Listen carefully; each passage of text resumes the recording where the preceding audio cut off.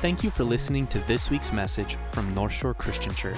For more information about North Shore, please visit northshorechristian.org.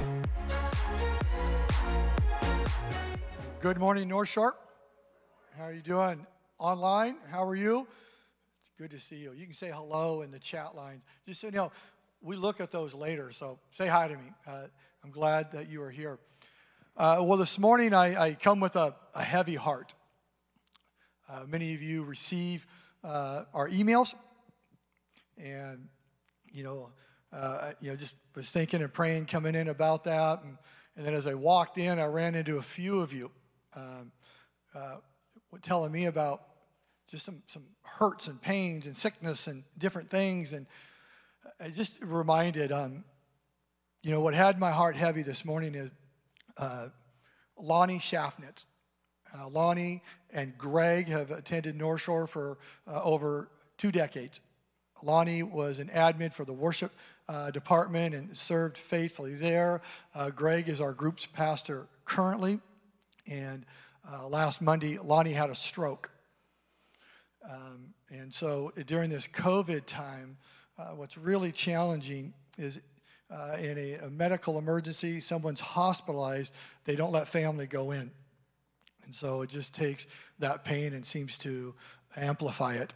And so just hurting with that, God made a way, and I was able to go sit with her 2 different times.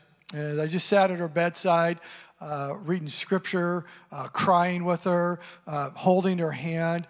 The conversation we had was really what this message is all about. And I just want to say this, when we come up here, and I'm not assuming that you take it this way, I just want to challenge us. When we hear God's word, let's just don't take it into the surface. We talked about hope. Our series is about how hope changes everything, the vision and mission for this church. And as I held Lonnie's hand as we cried together, I tell you what, the title of this message rang way more true than sitting in my office preparing, even speaking right now. To hold her hand, she can't speak. She has a feeding tube. And to see tears come out of her eyes as we talked about hope and calling her to hold on to Jesus. Don't lose hope. And to see her head that she could barely move, nod yes. And then to walk in here and hear the stories. So I'm going to invite you to do something with me. Will you stand with me? If you're brave enough at home, you stand with me too. I just feel just a need for us just to pray over our congregation, right? There is a lot of hurt out there, a lot of pain. But we believe this. There's a hope, capital H, and his name is Jesus Christ. And he will never leave us or forsake us. And it's in those dark, painful times that just rings so true. More than just sitting in a message or even in a devotion time. It's those moments where his faithfulness is strong. And many of you are in those situations. Many of you have friends in those situations. So I'd just like to pray over us. And as I'm praying, if somebody comes to your mind, you just pray for your family, yourself, whatever God's doing. Let's pray. Father God, we love you. And you are our only hope, the gift of your son, Jesus. So as a congregation, as family, we come before you and we intercede. You call us to pray in every situation. And we do, whether it's Lonnie in the hospital recovering from a stroke, her family sitting and wondering what is life going to be like now. People that have been struggling with ailments, family members with cancer, contemplating whether you'll lose your job or not. The things I've heard this very morning. Father, I pray the Holy Spirit's presence over each situation. God, would you do a mighty, powerful work? Show yourself in each person's life. And God, I pray as a church, when we hear those words that hope changes everything, they are far from a slogan, but they are a deep belief and conviction because we believe hope did change the world, has changed the world, and can change our world. And so it's in your name we pray, in hope's name, in Jesus' name, we pray and say amen. We love you. Please be seated. Thank you. Love you guys. Make sure you're letting us know so we can pray for you and whatever you may be going through. If you need a Bible, raise your hand. The ushers will get it to you. Thank you, guys. I appreciate that. And you can turn to Luke chapter 15. And as I stated, we are in our fall series, which we're talking about our vision and our mission. And our vision is that we believe that we will see our communities changed through hope in Jesus, one person at a time. And we have a mission, these mission steps that we believe if we live those out, it's going to create a culture that will allow us to see that vision come to pass, to see our communities changed. Last week I talked about passionately pursuing Jesus. You'll see when we write out hope, we always say capitalize the H because it's a person. It's Jesus. And we are called not just to believe in him, not just to step in religious exercise, but to passionately, with all of our hearts, pursue him. And that's our charge. And we look at radically loving one another. And then compassionately serving our neighbors and relationally discipling all people. And I want to share with you, some of you have heard this, but how did we get this vision and mission? It was 2017, 18. So before I was a lead pastor here, one evening, I was sleeping, I think about 1:30 in the morning, and many of you had that where God is just stirring in your heart and your mind. And I woke up and I just saw these words and these things like, what's that? So I'll deal with that in the morning. So try to roll over and go to sleep. And God just keeps nudging you. He's nudging me. And I wake up and I kind of see clearly what he's saying in these words he's putting on my mind. And I said, well, I don't know what that has to do with anything. At that time, I was a community pastor here at the church. And he just wouldn't let up. So I said, okay. So I said, I don't know. I've got up out of bed. It's 2:30. I remember looking at the clock, snuck out of the room, opened my computer, and just typed those words down. Okay? Closed it down, went back to bed, fell asleep, and I was good. A couple years later, this church calls me to be the lead pastor. And so like every new leader, you think, okay, what's our mission? What's our vision, right? So we're talking about it, and we had an elders retreat, and getting ready for that. So I went up and was thinking about some things. So I opened my computer and started typing something. And I thought, boy, hope. So, God was just speaking to me on that. And I went to save a couple lines and create a folder called Vision. Well, I already had one. So what's that? So I opened it up, and it was those words that I wrote at 2:30 in the morning 2 years earlier. I opened that up. I started looking at these. I said, whoa. And I took it to the elders, and we prayed over it. We talked about it. Took it to the staff. We prayed about it. Most of those words are the exact words that you'll see here in this vision and mission. And I believe God spoke to us, spoke to me. I had no idea why hope was so important until this crazy thing called, what do we call it? The coronavirus. Remember that thing? And all this, and I just started making sense. And then, of course, being the lead pastor. So I'm excited just to come together and say, I really believe God has spoke to us as a church, and this vision and mission is God's word and our charge to go out, to see our communities change through hope in Jesus, one person at a time. So today, we're going to look at number 2, and just how to create that culture, and that is to radically love one another. And radical, that word, right? I grew up in a time that we said radical all the time, right? It's young, oh, that's rad, man. Some of you remember that? What does radical mean? It's uncommon, right? It's not normal. It's far above. It's mind-blowing, radical love. Has anyone ever radically loved you? Have you ever been radically loved by somebody? As I was thinking about this question, I was remembering someone who radically loved me. In the 7th grade, you can imagine the 7th grade version of me, right? It's everything you feared, right? That was me in 7th grade. And I was in literature class, and I wasn't a scholar. I'll just leave it at that, okay? And in literature class, Mrs. Mathers, she started having us read this book by S.E. Hinton called The Outsiders. Okay? And she would started talking to me toward the end of class about this book. And it's about these, living on the other side of the tracks, kids. And they end up rising up through their situation and just have deep thinking. So, not the book about the person. Don't judge the person by the cover. There's something deep happening in these kids' lives. So it's really a great book. And so in that, she keeps talking to me after class about it. Eventually gets a few other kids, and we start meeting after school. Read the book. Actually went down to the city for us was Spokane. We drove into Spokane to watch the movie when it came out. But it was the first time that somebody looked at me other than just some sort of poor kid from the mountain. That there's something I offered intellectually, emotionally. And we'd talk, and it just changed everything in my life. My academics, how I pursued life, getting traction to get away from my upbringing. And it was this lady, Mrs. Mathers, who radically loved me. Who has radically loved you and changed the course of your life? Well, today we're going to look at a radical love. In Luke 15, what's going on here, okay? In Luke 15, Jesus is catching some heat because what's going on is he is hanging out with sinners. And the religious of the people are mad. What is he doing?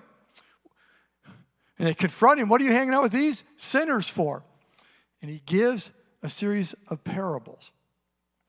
And the final one in here starts in verse 11. Luke 15:11. And we see there, as he talks about a radical love, he's going to give us a picture of a radical love. And it's a picture, this parable, of kingdom love. Okay, in the background of this is the lost son or the prodigal son. Okay, the parable goes like this. There's a father who has two sons.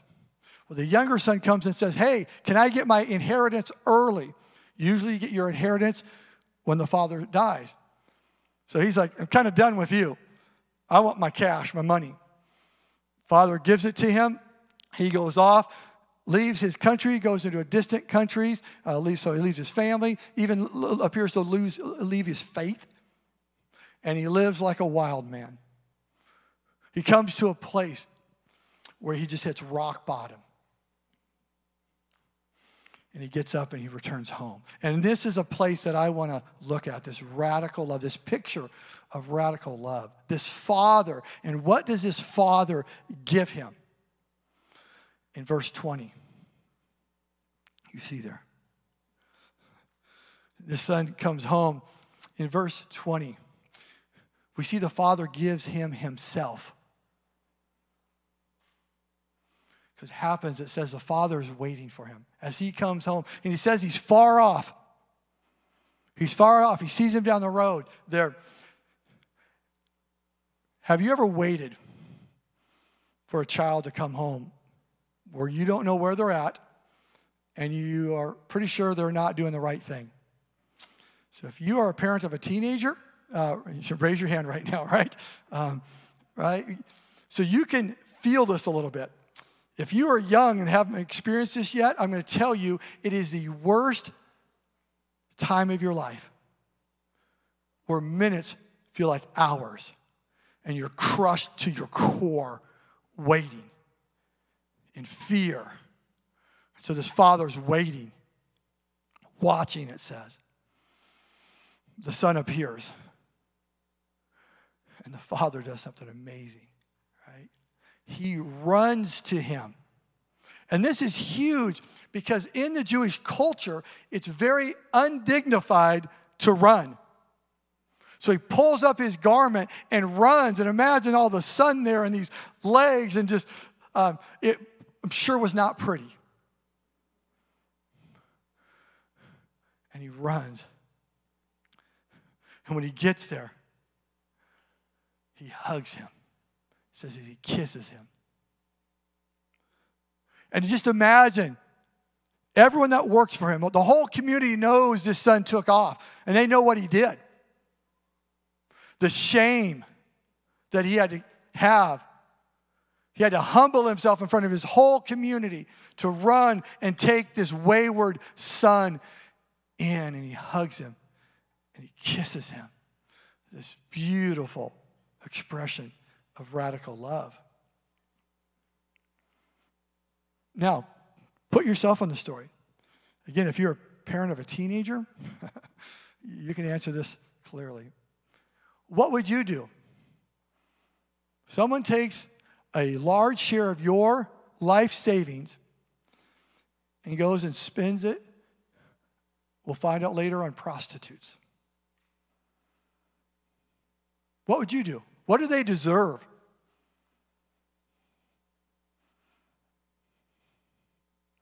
The son knows this, right? As he comes up to the Father, he has this speech that he has prepared. You look at verse 19. That's him practicing the speech. Okay, I'm going to go back and I'm going to tell my Father, I've sinned against God, I've sinned against you. Take me as your hired servant. It's really important, that word hired. Okay, because there are some bond servants and servants, and those you have for life. A hired servant you fire and get rid of, right? It's the lowest of low servant you can get is your hired servant. Take me as a hired servant. That's what I deserve. He knows what he did, how he shamed his family, spent their wealth. This is what I deserve. But what does a father give him? Verse 21. He comes up in that speech he had practiced. He goes and tries to give it. His father interrupts him. He said, no, there's something different. There's something radical, something mind-blowing that's going to take place here. No. Doesn't even get to finish that speech. His father knows exactly what he's going to do. And that radical love has an absolute different response. The father says to his servants, we're going to show him grace. We're going to show him amazing grace, radical love. Go get the best robe for him. The best robe, right, is something of honor and of value. This is his value. Not this kid with prostitutes or in a pig pen. This is his value. What has the son done to gain that value at this point? You with me? It's radical. It's free. Puts his best robe on him. He takes a ring, puts it on his finger. And that ring is huge. That says, you are my heir again. You took all that wealth, but you still have our signature stamp. That's what a ring was. You are still a full heir of mine. Here's our family name. Here's our family symbol. Here's our family signature. It's yours again. Would you give your wayward kid the credit card? Remember, what has he done to earn that at this point? You with me? Nothing. Put sandals on his feet. And this is huge. See, the servants all were barefoot. So it was only someone in the house who had authority that got sandals. He says, here's your authority back. It's incredible. And we see even the scope of it a little later. The older son, remember his brother from the beginning? He rolls in. Verses 22 through the end of this section here, he rolls in, and he's like, what's going on? And he's kind of mad. His father looks at him and says, hey, we're celebrating. Because your younger brother was dead. Now he's alive.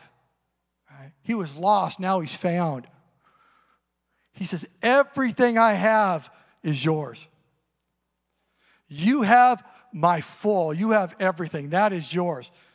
That is what this celebration is about. He's just stepping back into what I've provided for him.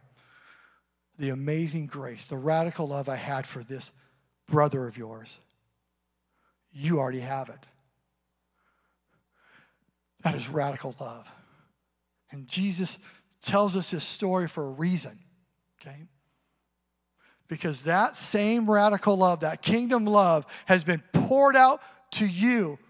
There is a person who radically loves you in that same manner.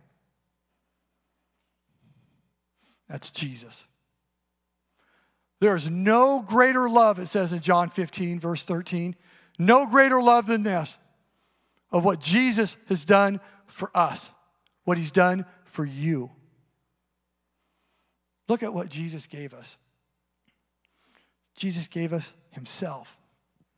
Philippians 2 is just a powerful scripture of talking about how the King of Kings, the Lord of Lords, God himself came down here to earth and took on the likeness of man. Jesus came here for you. Why? John 3:16 tells us. For God so what? Loved the world. God is love. Jesus is love. Greatest act of love, 1 John 4, talks all about the love Jesus had, the why he came and did what he did. He gave himself for us. What do we deserve? So that picture of the prodigal son, you know who the prodigal son is? Right? Each one of us. Each one of us. We are traitors. We say there's a God in heaven. We believe in Jesus, but we sin. We live a life without faith. We go our own way. We do our own thing. We are the lost son. Romans 6:23 tells us what we deserve. Romans 6:23 says, right? The penalty of sin is death. A spiritual death, separation from God for eternity, a holy, powerful, beautiful God, and even a physical death for us. The wages of sin is death. That's what we deserve. That's what I deserve. But God has something different in store. Not on our own merit. We can't earn it. Just like that son, before he did anything, radical love is poured out to him. Romans 5:8. While we were sinners, Christ died for us. While we were traitors, while we ignored him,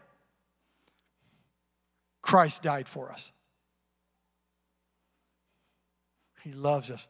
Luke 19:10 says he comes to seek and save the lost. He's looking for us.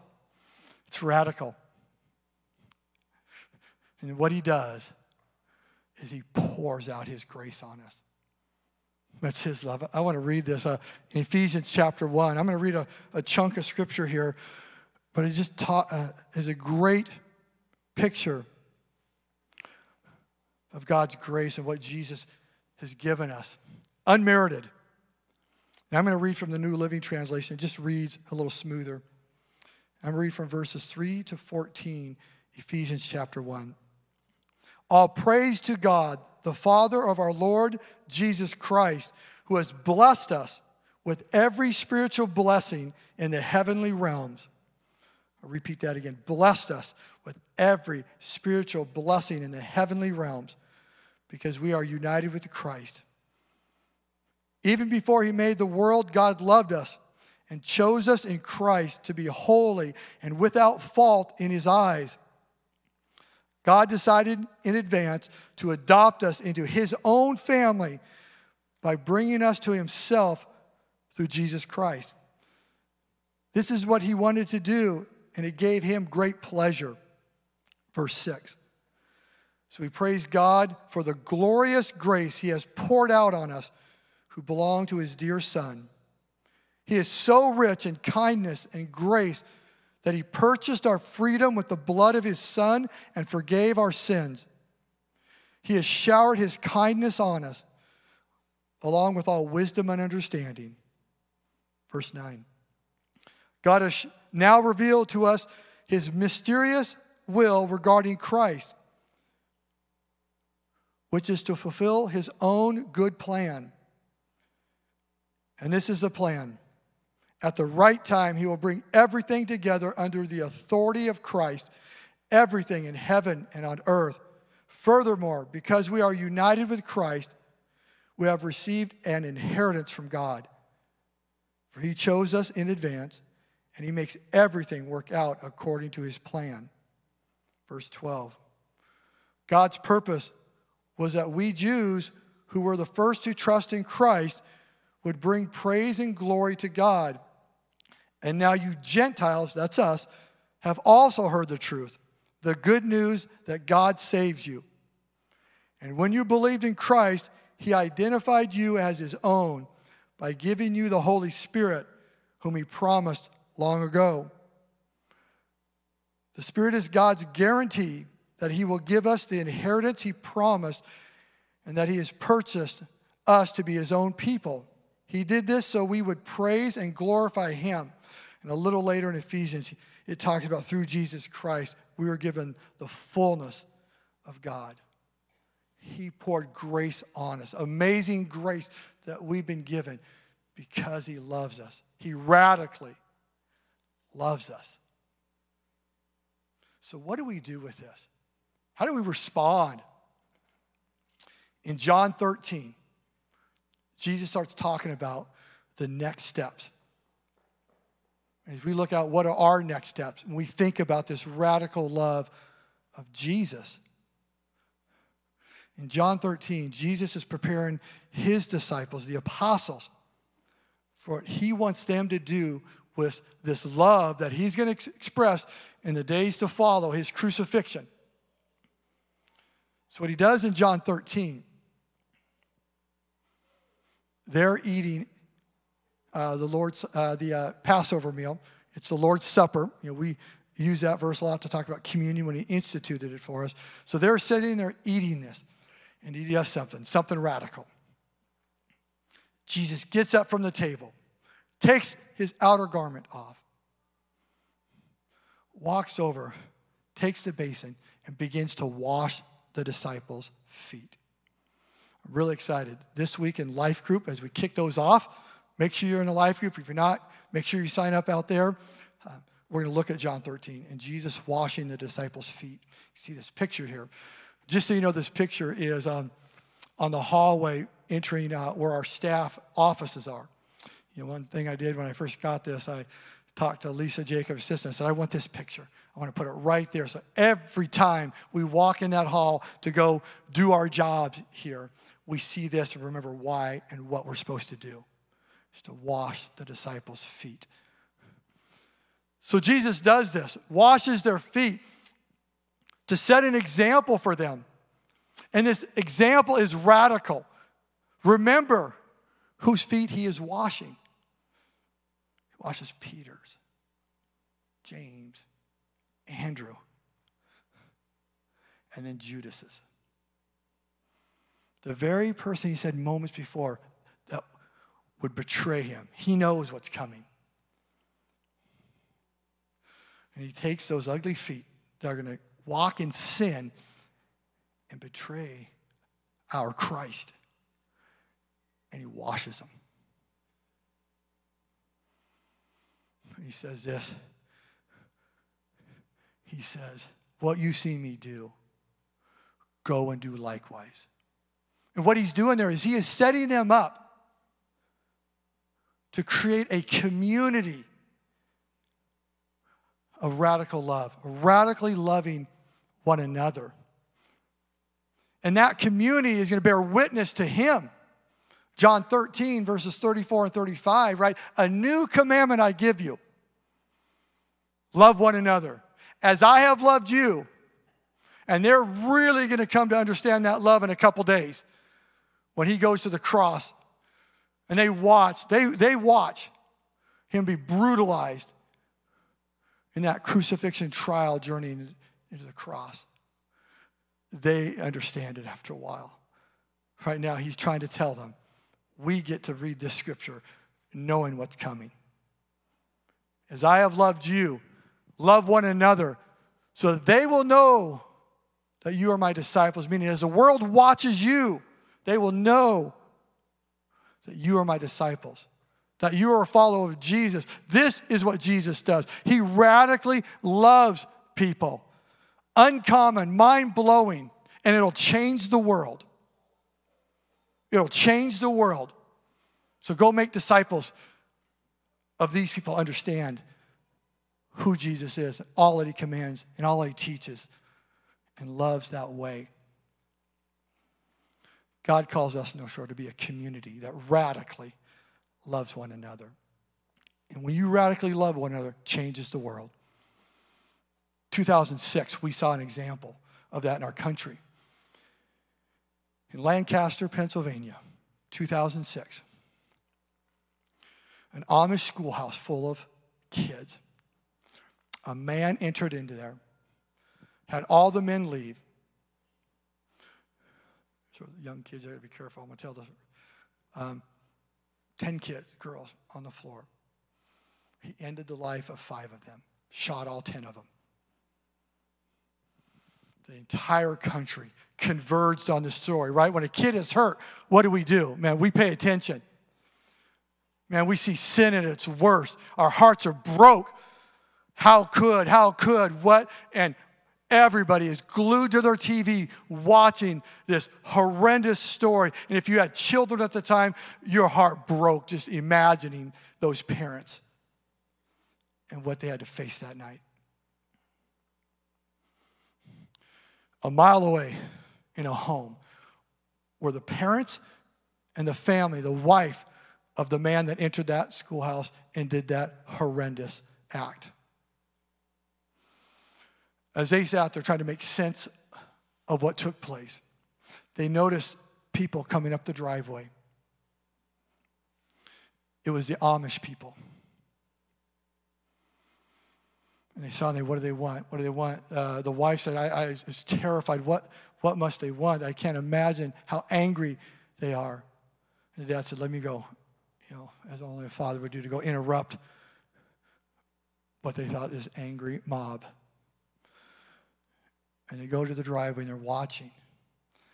And they see the Amish man reach out, put his hand on the father, and says, I'm so sorry about your loss. Because his son committed suicide in that schoolhouse after he did those heinous crimes.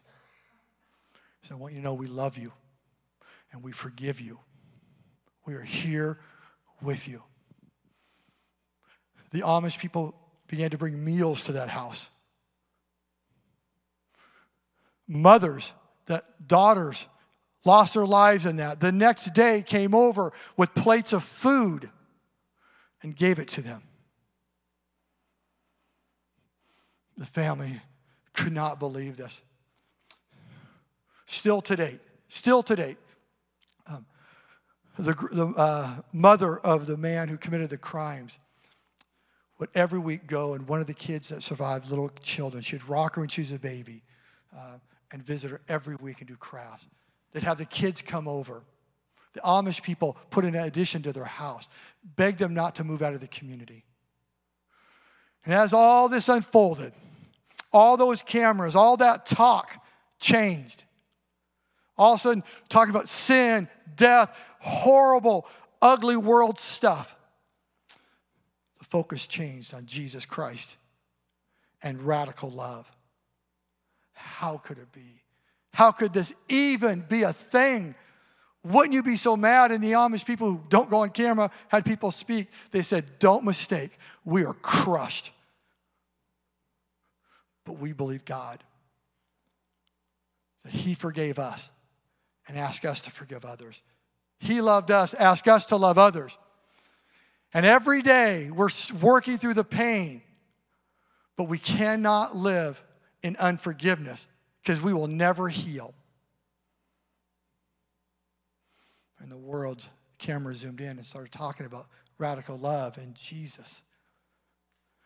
See, radical love, when we radically love one another, the world sees a different Jesus.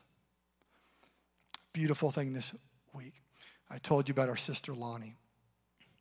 Well, our church got together, a lot of you. And we showed up, and we were right outside the front entrance of the hospital. She was up in her room, and we sang worship songs, and we prayed. We weren't running around with signs, repent, or I drove by a protest about masks and vaccines over the freeway thing.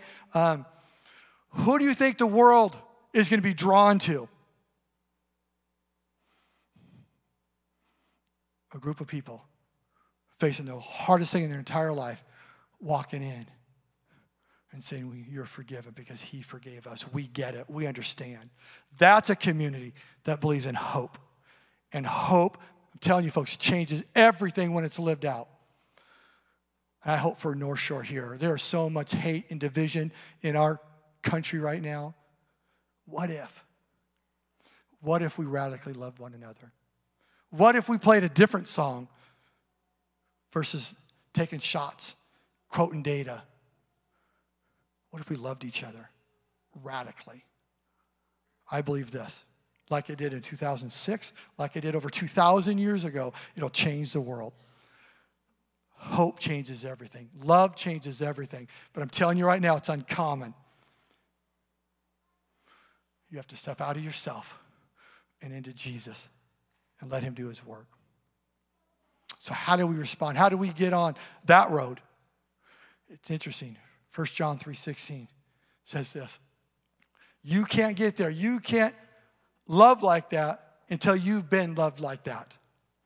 Until you understand what Jesus did for you. While you were a sinner, dead in your sins, no way you could earn it. Understand God sent Jesus Christ for you to go and bore your cross, your shame. He went to the cross. And when we understand that, it gives us the opportunity to radically love like Jesus did and knock the world's socks off. I guarantee you right now, there's so much ugliness now. When you live that out, it'll blow them away. The contrast is so great. The light is so bright because of this darkness. But it starts with you saying, yeah, I'm a sinner. Not about religion, not about church. It's about Jesus in your heart, saying yes to him. So I'm going to ask the worship team as they come out just to play. And if you're in a place you don't know Jesus Christ as your Lord and Savior, if you're online and you don't know Jesus, if you haven't accepted his radical forgiveness of your sins and invited him by faith, not merit, by faith to be your Lord and Savior, I'm going to encourage you to do that. Off to the right, over here, my right, your left, if you're in house, as you know, we got an area for prayer. Just make your way over there, and there'll be people to meet you there. So if you're on the prayer team, come up, and they'll just step off to the side and pray with you. If there's something else, maybe you've got one of those sicknesses, you need someone to pray for you. Maybe there's another brokenness, something that you haven't forgiven from your childhood, and it's time to say radically, no bondage. I'm going to forgive. I'll keep working out the pain of it, but I'm going to forgive. I want to be free from this. You come and pray. So will you stand with me? Let's worship the Lord. I love you, North Shore.